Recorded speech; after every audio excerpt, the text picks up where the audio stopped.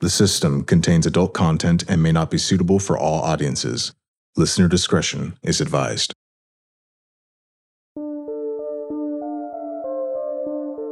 I was driving down the street and I was taking my kids to a drive-through Starbucks on Topanga.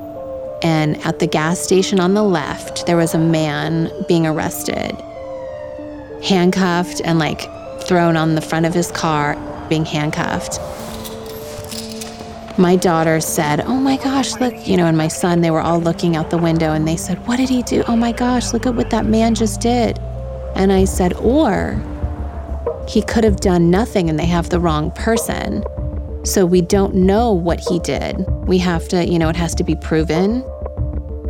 There are bad people out there, so we have to be careful. But their immediate response was, "What did he do?" And I said, well, what do the cops think he did versus what he did are two different stories.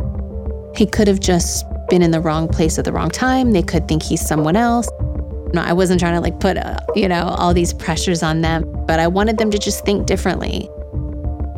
They just kind of looked at me like, "Okay, Mom." But I like having these conversations with them. This gets to the root of why I wanted to do this podcast in the first place. Innocent until proven guilty. Our justice system is supposed to be here to protect everyone, and that includes those charged with crimes. And from everything I've learned about Kevin Keith's case, I have to say, I think there's reasonable doubt here. There are so many odd circumstances throughout this case, and the forensic science presented at Kevin's trial had questionable origins. Not to mention, Kevin was arrested, charged, and sentenced to death in the span of about 3 months. As we've covered, that's unbelievably quick for capital murder. Keith is charged with 3 counts of aggravated murder, which carry death penalty specifications, and 3 counts of attempted murder. He said from the beginning he's innocent. So what is at stake right now for Kevin? In 2010, his sentence was commuted from the death sentence to life in prison without parole, thankfully saving Kevin's life. But that is not the commuting sentence Rachel had hoped for. For the past 13 years, Kevin's legal team has worked tirelessly on this case, even collecting new evidence, such as proof of Agent Yezzo's misconduct and racial bias. Now in 2022, just a month before this podcast launched, Rachel Troutman filed for executive clemency and is hoping to get Kevin released, or at least life with parole. Kevin's case has gotten the attention of people like the Ohio Supreme Court Justice Mike Donnelly, who we interviewed for this podcast. And he says it better than I can. Kevin Keith's case should concern anyone who is concerned about the integrity of the system, whether you're a prosecutor, a defense lawyer, or a judge, because he has never been granted a hearing to demonstrate evidence has accumulated that completely undermines the theory of guilt that was used to convict him.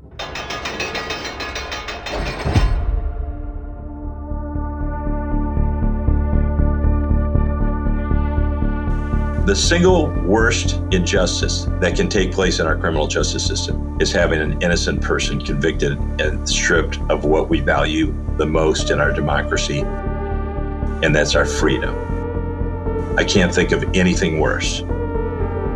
And in some states, like the state of Ohio, not only can they still take away your freedom, they can take away your life. I'm Kim Kardashian, and this is The System.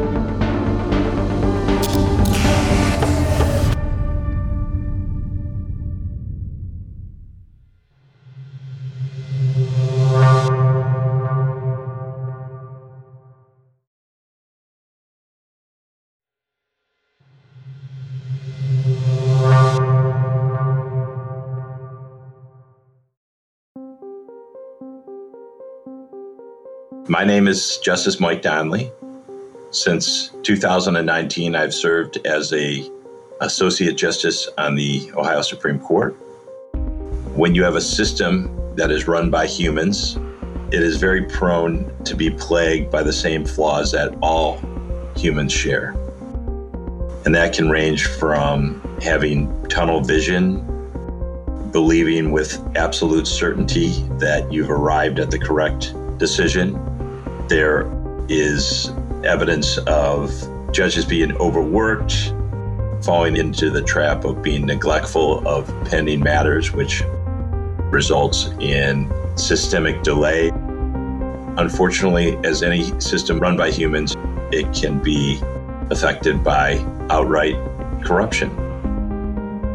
We just got the opportunity to speak with Justice Mike Donnelly in the last couple of months, and his stance on Kevin's case and post-conviction reform in general is a powerful one. Post-conviction litigation for people who claim that they are innocent is the single area of the criminal justice system in need of the most reform.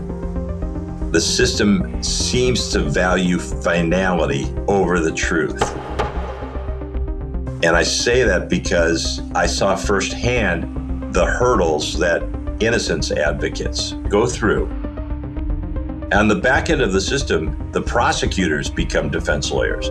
They are trying to defend the integrity of their conviction and the finality of it. They come to believe that the jury got it right, and they see the innocence advocates as just defense lawyers looking for a second bite at the apple. That's a huge problem in our system. I began my legal career way back in 1992. After practicing a total of 12 years, I ran for a common pleas judge as a trial court judge. So I served there for 14 years, presiding over both a criminal and a civil docket.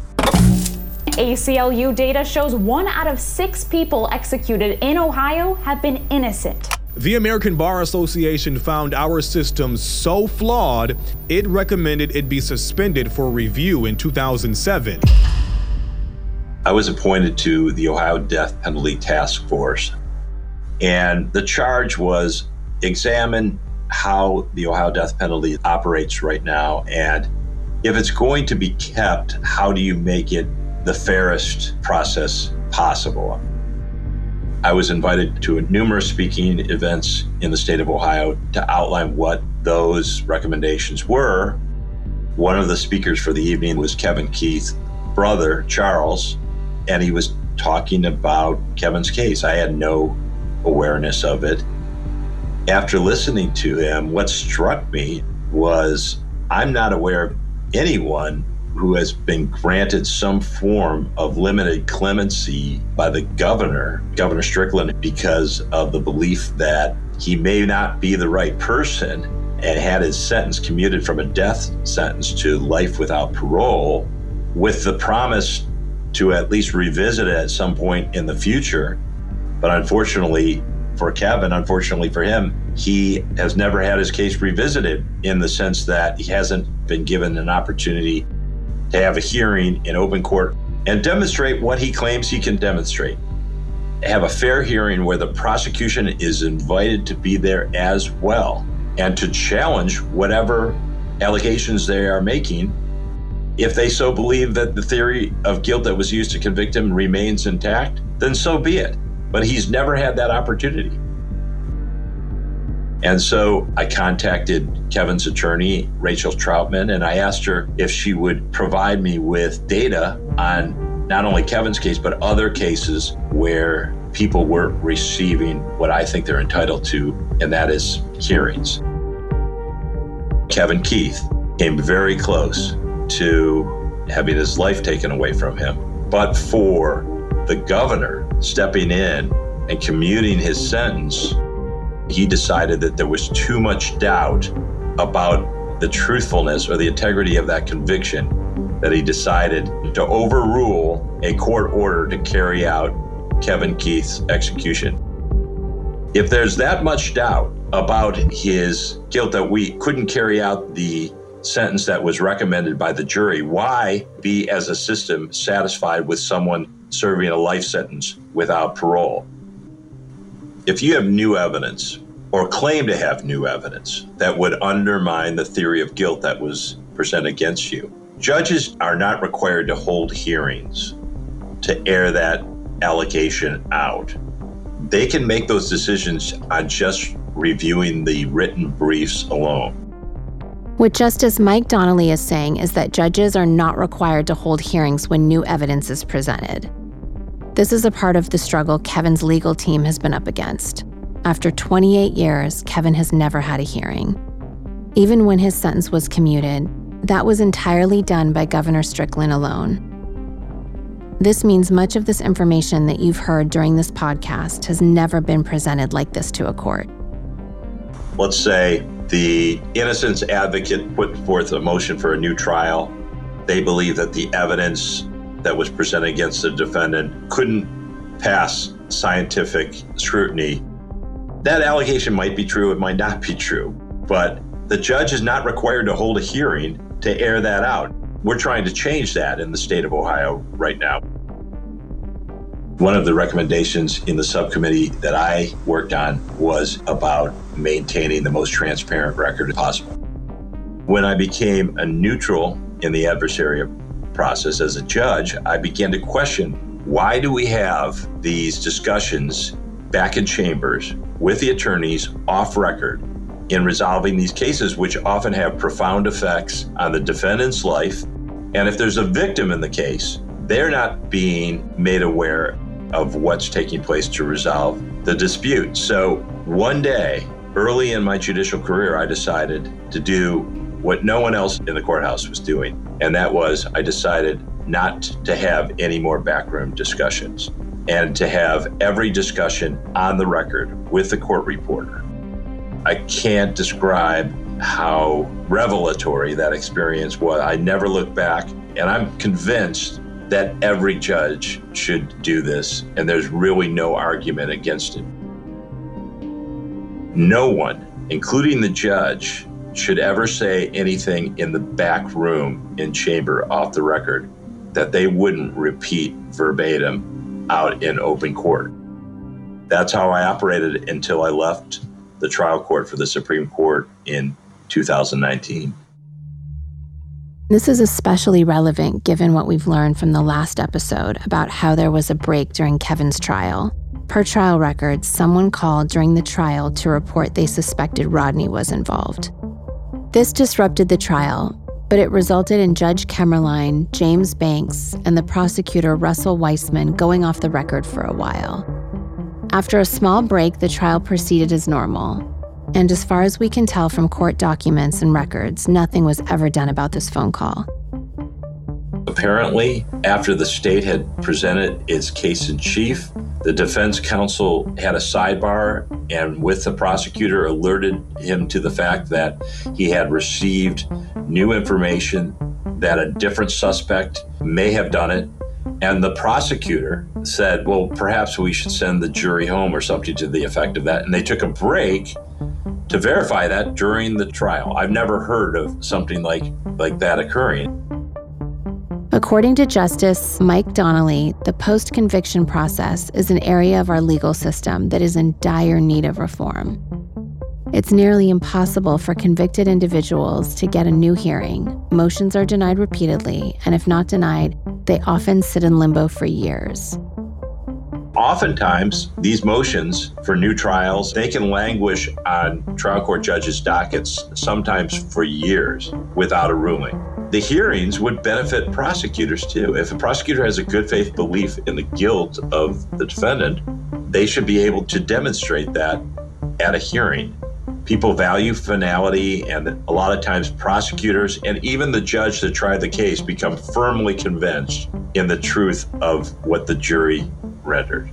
And they become closed-minded to the possibility that the system got it wrong and the jury got it wrong.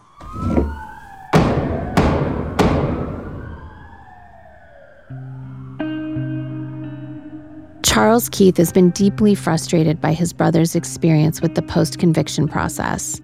He also has a lot of thoughts on the people that were involved in his brother's conviction and how that experience skewed out of Kevin's favor. So you got a jury that's a convicting jury because you can't sit on a jury unless you're for the death penalty. So that was already a setup. Charles believes that essentially a death sentence was inevitable from the start.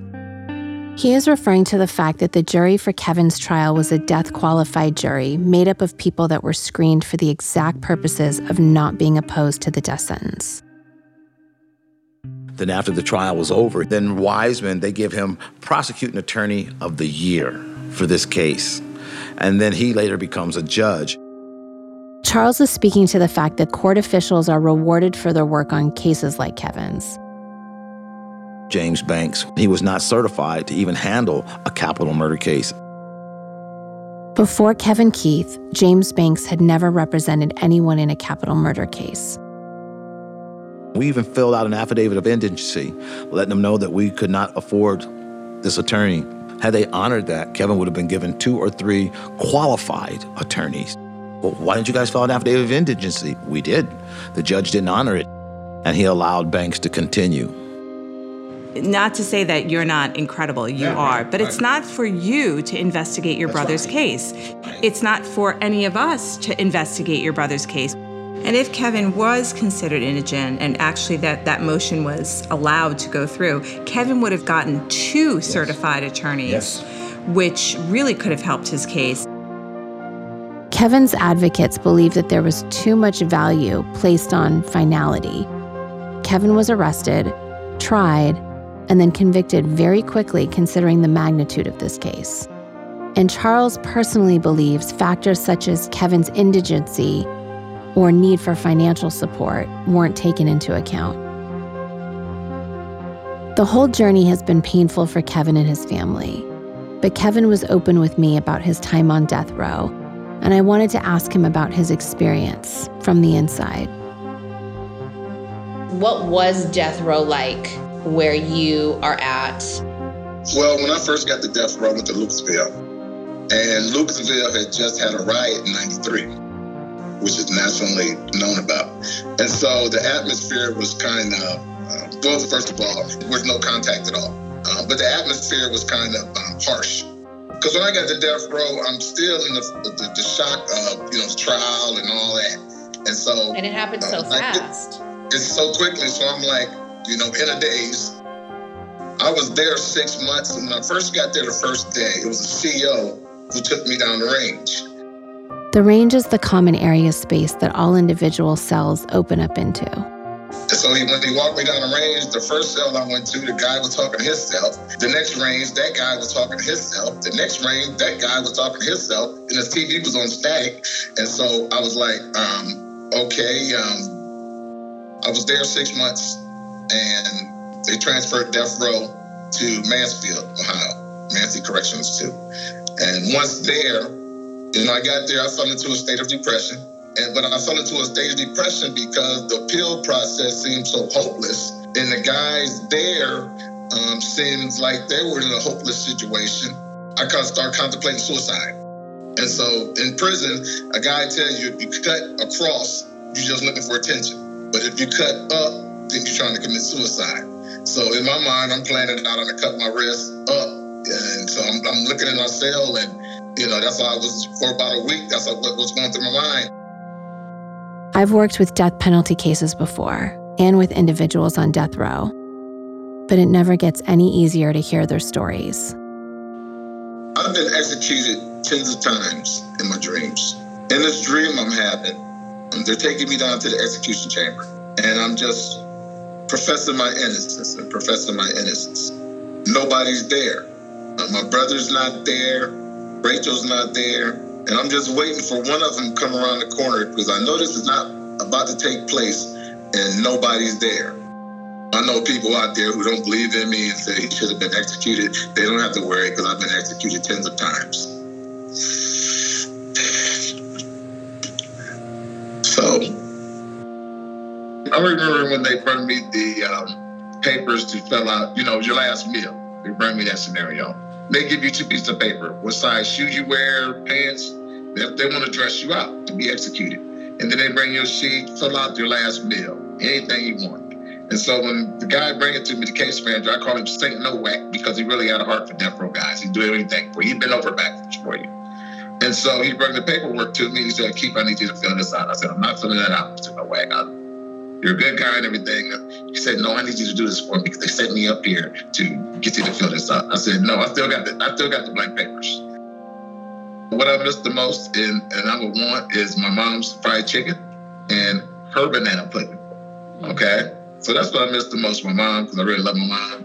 And I spent a lot of time with my mom. I got 2 daughters, 7 grandchildren, and that's what I miss the most. I miss the most the simple things, simple things. That's what I miss the most.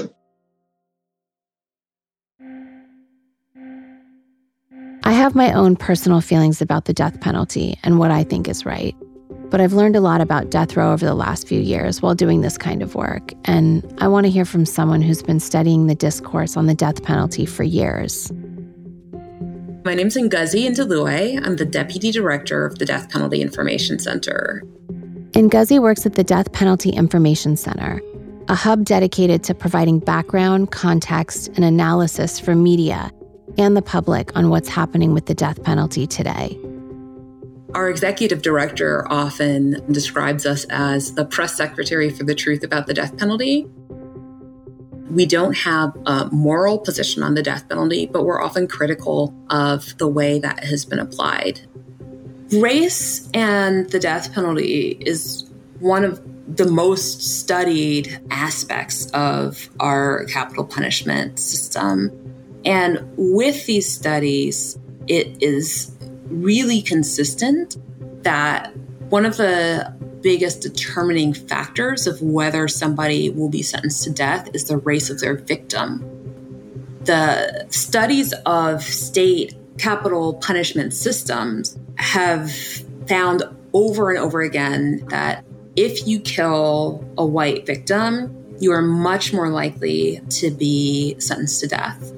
Another common finding, not in all studies, but in many, is that if there's a Black defendant and a white victim, that really increases the odds that you will be sentenced to death.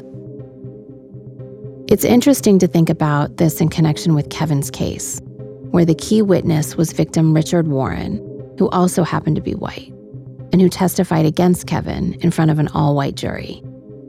One concern that continues to come up in death penalty cases is whether people can be wrongfully convicted. Can innocent people be convicted and sentenced to death? And the answer is unequivocally yes. Since 1972, 190 people have been exonerated from death row. If we think about that, and if we think about that as an error rate, and we compare it to the number of people who've been executed, 1,550 people, for every 8 and a little bit executions, we've had 1 exoneration, and that is significant. I just want to take a second to highlight this horrifying statistic. Ngozi is saying that for around every 8 executions, there's an exoneration from death row. That's the error rate.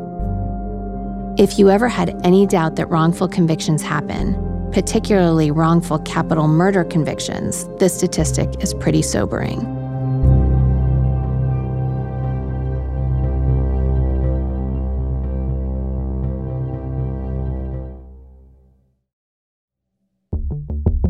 One thing to note just about what is happening in Ohio right now is that there is an active conversation about whether Ohio is going to abolish the death penalty. People don't see abolition as a bipartisan issue, but the way that it showed up in Ohio has been very explicitly bipartisan, with some of the leaders who've been calling for abolition being very conservative.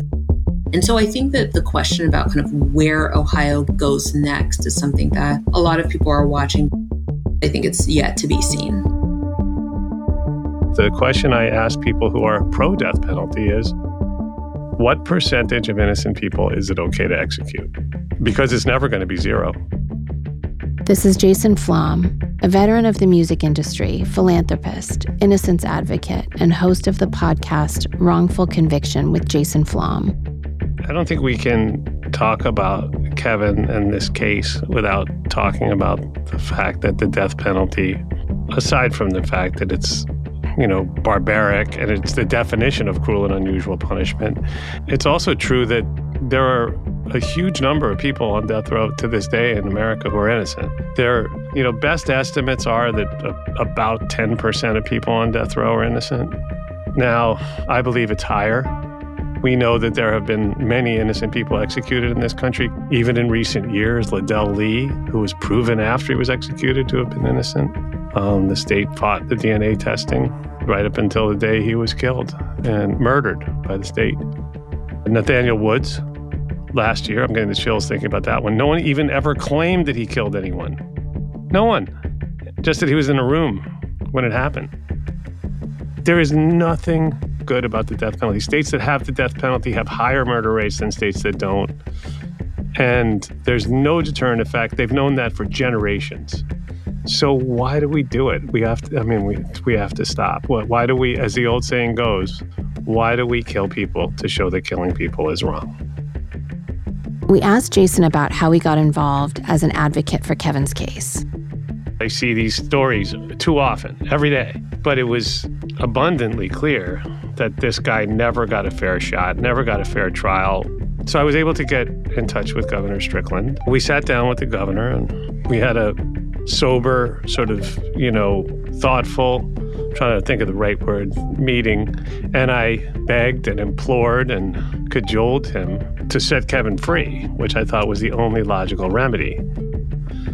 It's so bittersweet, because he did grant him clemency, but he commuted his sentence to life without parole. I think that today, if you asked him, he would probably say, at least in private, that he wishes that he would have done what was then the right thing and is still the right thing to do, which is to grant him a full unconditional pardon. That being said, I believe that as Governor Strickland found out, and I think would tell you, who knows, maybe we get the opportunity to interview him, I think he would tell you that he, looking back, regrets that he did not use his power to its fullest extent. And I'm not diminishing the fact that he saved Kevin's life. Look, I know that the governor in his last days and weeks and months in office had a million fires to put out. And even as loudly as I was protesting, I was just one voice. And I believe that any person, including the governor, of good conscience, could and should look at the basic facts and just acknowledge that the system made a terrible, mistake is too generous, but the system fucked up.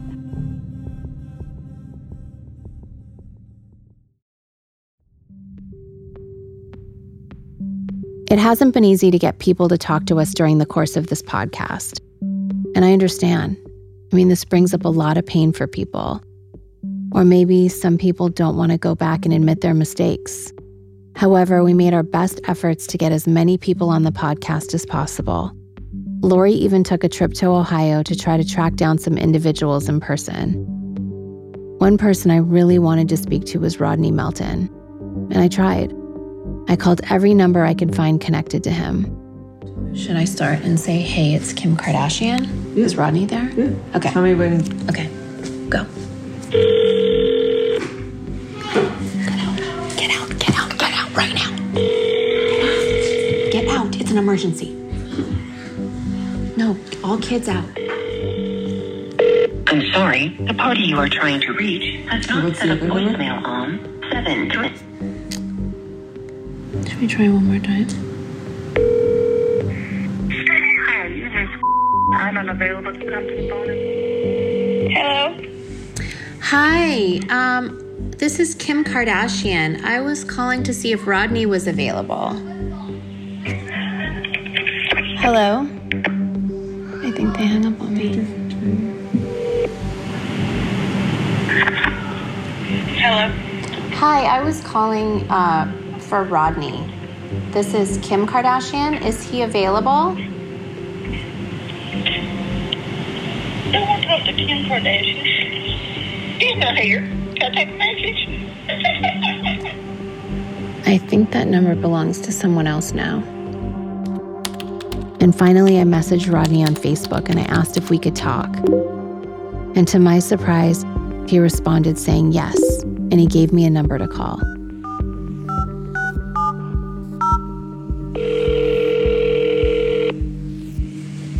You've reached from Cornerstone Marketing Realty. I'm sorry to miss your call. Please leave your name, phone number, and a brief message. But when I called that number, it actually belonged to a real estate agent in Canada. Another dead end. I messaged Rodney again, asking if the wrong number was possibly a mistake, but he never answered me again. Lori also tried reaching out to Bruce Melton, and he never returned her call, but left this voicemail. Yes, my name is Bruce Melton, and Lori, you called this phone. Do not call this phone again about that killer. Do not, I repeat, do not call this phone again about that killer. Bye.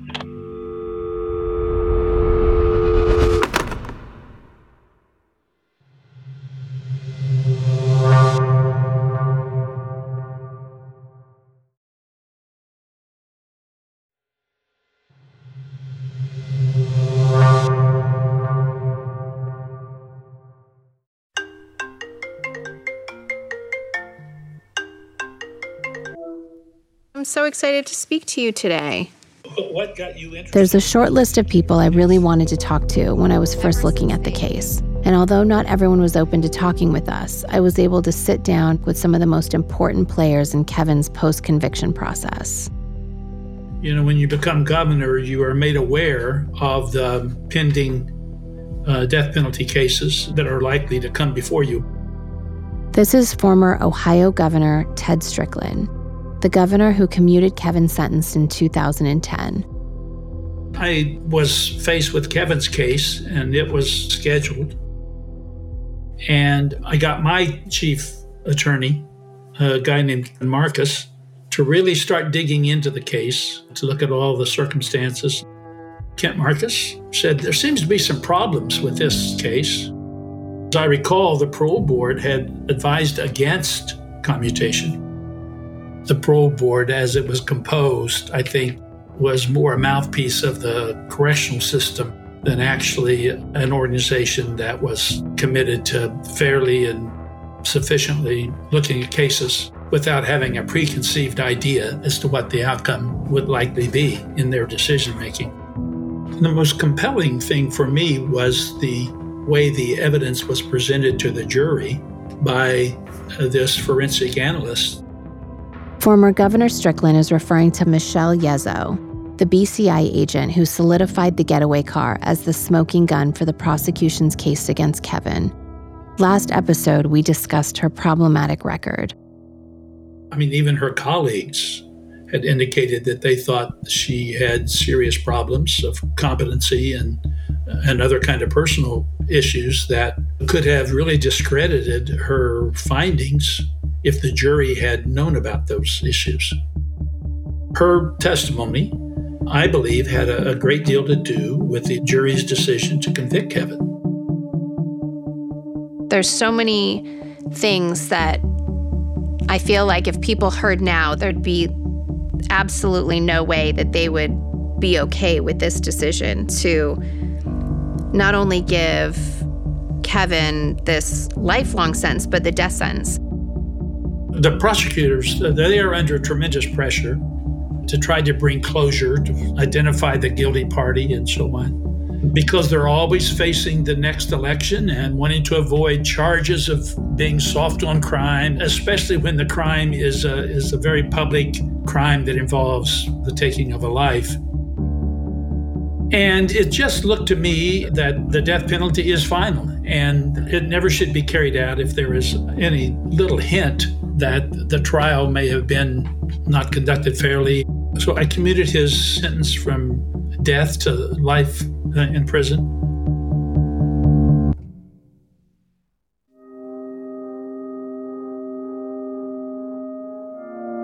If there was enough to feel like you can commute a sentence to life without parole, what would stop you from either maybe presenting an innocence investigation or something further that could completely commute his sentence? At the time I commuted him, it was, I think, 11 days before he was scheduled to be executed. I didn't have the information that I think I have now from my perspective. If I were doing it now, I would want to commute his sentence. And I've expressed that to the current governor And I've expressed that to the prior governor, Governor Bob Taft. In fact, I just talked with him 2 nights ago about this case. And I've talked to our current governor, Governor DeWine, about this case. If your feelings have changed, why can't, Governor DeWine look at all the facts, look at all the new facts, look at everything that we found from when this case first started? This trial happened so quickly. I don't even believe that there was enough time for them to even investigate thoroughly all the people that were cleared. Well, we ought to humble ourselves and acknowledge the fact that as good as a criminal justice system is, it is not perfect. There is a percentage of the people who are incarcerated in this country who are totally innocent of the crimes for which they have been incarcerated. There are innocent people who are languishing in our jails and our prisons. It's tragic when that happens. It is unbelievably tragic when that person may be executed for a crime, for any crime, but for a crime they did not commit, certainly, is unthinkable. The death penalty is something that I wish we didn't have, but if we're going to have it, we ought to make damn sure that there aren't any stones unturned in terms of trying to determine whether or not the convicted person is actually guilty, and if there are flaws in the prosecution. It never should be carried out if there is any little hint that the trial may have been not conducted fairly and so on. I've heard so many stories, and it just makes me so sad because no one is fighting for these people, and everyone just throws them away. Even in situations where I thought I would never have an open heart, how could I not try to help or be a voice for some of these people? Yeah. In my earlier life, I was a United Methodist minister. I went to theological seminary. And then I became a psychologist. And I worked in a maximum security prison for a number of years here in Ohio, working with mentally ill, incarcerated persons. I believe, as a result of my experience as a psychologist working in the prison system, as well as my political experiences, that we incarcerate too many people, and we incarcerate them for too long a period of time. If you take a 25, 23, 22-year-old person and you give them a 25 or 35-year sentence, that really can destroy their hope for having a better future. I really appreciate your time talking to us and voicing your opinion. Hopefully I'll get to come down to Ohio and meet with Governor DeWine, and I'd love to just hear your stories, even just off record. I love hearing this stuff. I'd love to connect. I could talk to you all day. I've enjoyed talking with you. Yeah, if you come to Ohio and you see Governor DeWine, you give me a call and be happy to have lunch or dinner with you. Hearing from Ted Strickland about how if he were to do it today, he would completely commute his sentence, that just literally gave me chills and makes me so sad for Kevin. I mean, people can change. People can have differences of opinion and grow and evolve from those decisions that they make. It's kind of like the Clintons. They put this crime bill in place and he regrets it now. It just was so heavy knowing that if he knew then what he knew now, he would have made a different choice. And that could have changed Kevin's life.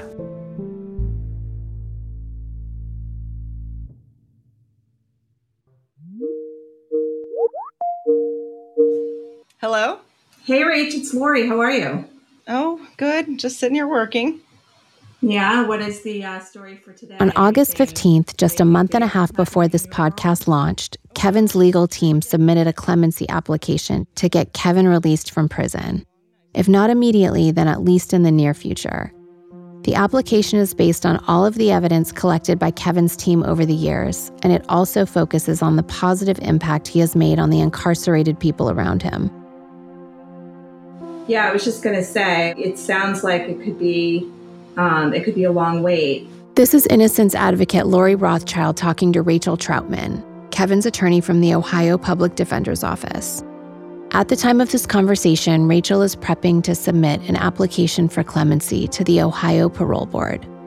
So, Kevin I'm just putting together all of his prison, the things that he's done in prison and the programs that he's put together. And I have these just overwhelming amount of letters from some of the other inmates who he's helped them with recovery from drugs. That's incredible. Because there's, in prisons, there's still a lot of drugs available. And I mean, it's just, he's got this skill set that I can see a future for him outside the prison walls. I'd love to have some options for him and to be able to demonstrate to the parole board in DeWine that there are people who will, take a risk with him, that they see the value that he can bring. But yeah, that's what I'm saying. So it would have to be either local to Ohio or some sort of a remote work. Absolutely. That maybe he could do if we could just make sure he has a computer and all that stuff. Today, by the time you're listening to this episode, Kevin's legal team has submitted the application for clemency to the Ohio Parole Board. It's my hope that this podcast, this story, reaches the right people and that they seize the opportunity to give Kevin at least a hearing. Because family is so important to me personally, I think I got drawn into Kevin's case. I always go back and think about Charles and think about the family dynamic and how their family was so affected. I mean, I'm happy. I'm here. I can see the progress. I can measure that. And that makes anybody happy when you can measure your progress. And being here with you and looking back at because right now my mind's in 1994, and you are my 2022. Wow. And no money. I don't have any money. I don't even have a bank account. I don't have anything. Because people always talk about what they can't do without money. And I thought that too. I had to give of myself. And I think I gave everything I had. And it'll relate and resonate with all the poor people out there, the lawyers. I mean, anybody that feels American, this story will touch them. And those are tears of joy. Yes.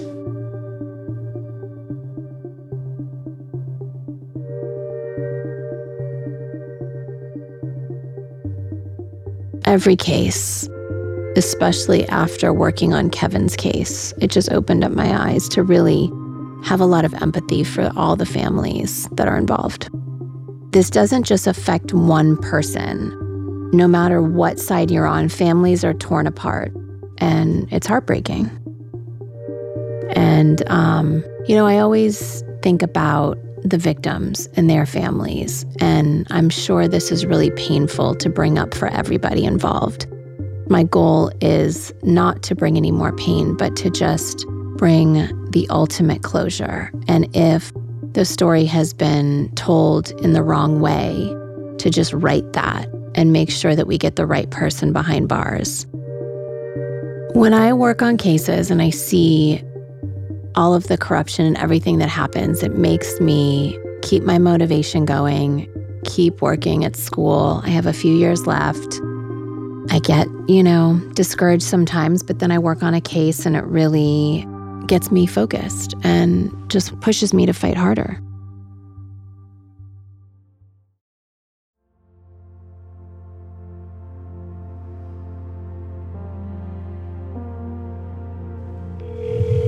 Hello, you have reached Marion Correctional Institution. To continue your call, please listen to the following options. Hey, how are you? I am so overwhelmed with joy, and I've been hearing a lot, and I am so grateful to you. How does it work? Do they allow you to listen to podcasts in? No, Rachel's going to bring them down. We ain't got that kind of system here, but Rachel's going to bring her laptop down in a week and a half or 2 weeks, and we're going to listen to some of them. Oh, good. I asked Kevin how he feels. waiting to hear the results of this latest submission. And after 28 years in prison, does he still allow himself to feel hope? As you know, Rachel filed a push for clemency. How do you feel about it? Well, I'm always hopeful, even though I had those moments. I seized hope. That's what I did. I made hope my own. Because keep in mind, I was 13 days away from being executed. I could have been dead. But I still have hope in humanity, too. Because I have seen humanity inside these walls, and through individuals like you, I've seen it on the outside. So I'm hoping this is a point right here that they will have something like the growth that Governor Strickland had. I told Kevin that I spoke to former Governor Strickland, and I told him what he said. I got on the phone with Governor Strickland, and he said he wished he had done things differently, and that he wished he fully commuted your sentence, and he wanted to help us and speak up with us. When they initially gave me clemency and sentenced me to, I don't like repeating those words, but to life, at the time he did that, I really wasn't grateful at that time because I felt like that was another death sentence. But after a while, I thought about it, and I was like, no, he gave me breath to fight on, so I'm grateful for that. Definitely grateful to him. Yeah. Believe me, it was election year, Kim, so you know what's going through my mind. It was election year, okay? And he had everything to lose and nothing to gain. He granted me clemency. It took me a couple of weeks to kind of, really think about that and, appreciate that. Not the life sentence, but appreciate that he did, because a lot of that's not going on right now, okay? Especially with political figures. So I am grateful to Mr. Strickland, and hopefully I'll look forward to visiting him soon. I heard that might be a possibility, and I'll probably be full of tears. Understandable. Yeah, so. I mean, it was just good. We were on a Zoom, so I was able to see his face, and we connected, and just hearing what he advocates for now and how he lives his life now, it seems like this would have been such an easy decision for him. And it does kind of sit with him that he didn't, completely commute your sentence. This could be just as more about you than it is about me. And I mean that because you happen to be one of the people that you would like to see those political figures be to make those decisions. I mean, look, you could be doing a million things right now, okay? But you're on the telephone with a guy who was sentenced to death for a heinous crime. I just see God in that. Every time I work on something different, or even every time I talk to you, it's so inspiring to me to want to just do more. And even if I think, oh my gosh, I really just need to finish school and I need to do this, and time has become an issue of, being able to help more people. It just makes me definitely not want to stop. You encourage other people, and other people will make those sacrifices too, because that's a sacrifice.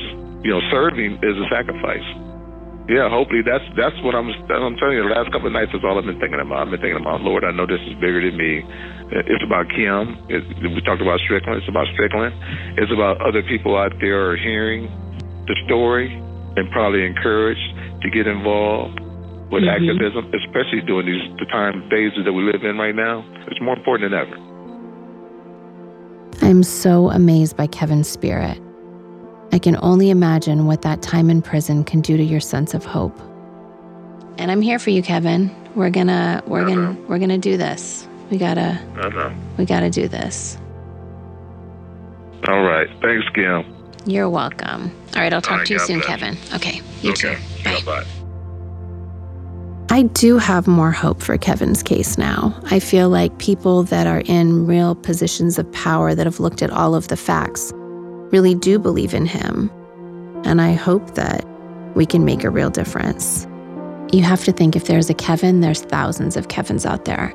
And that is what I want to change.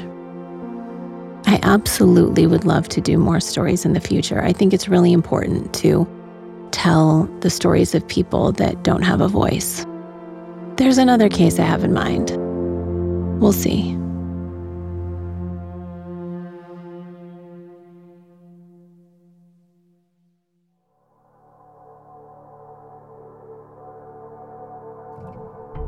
The System, The Case of Kevin Keith is a Spotify original series, produced in partnership with Big City TV and Tenderfoot TV. I'm Kim Kardashian, your host and executive producer. From Big City TV, executive producer is Lori Rothschild Ansaldi.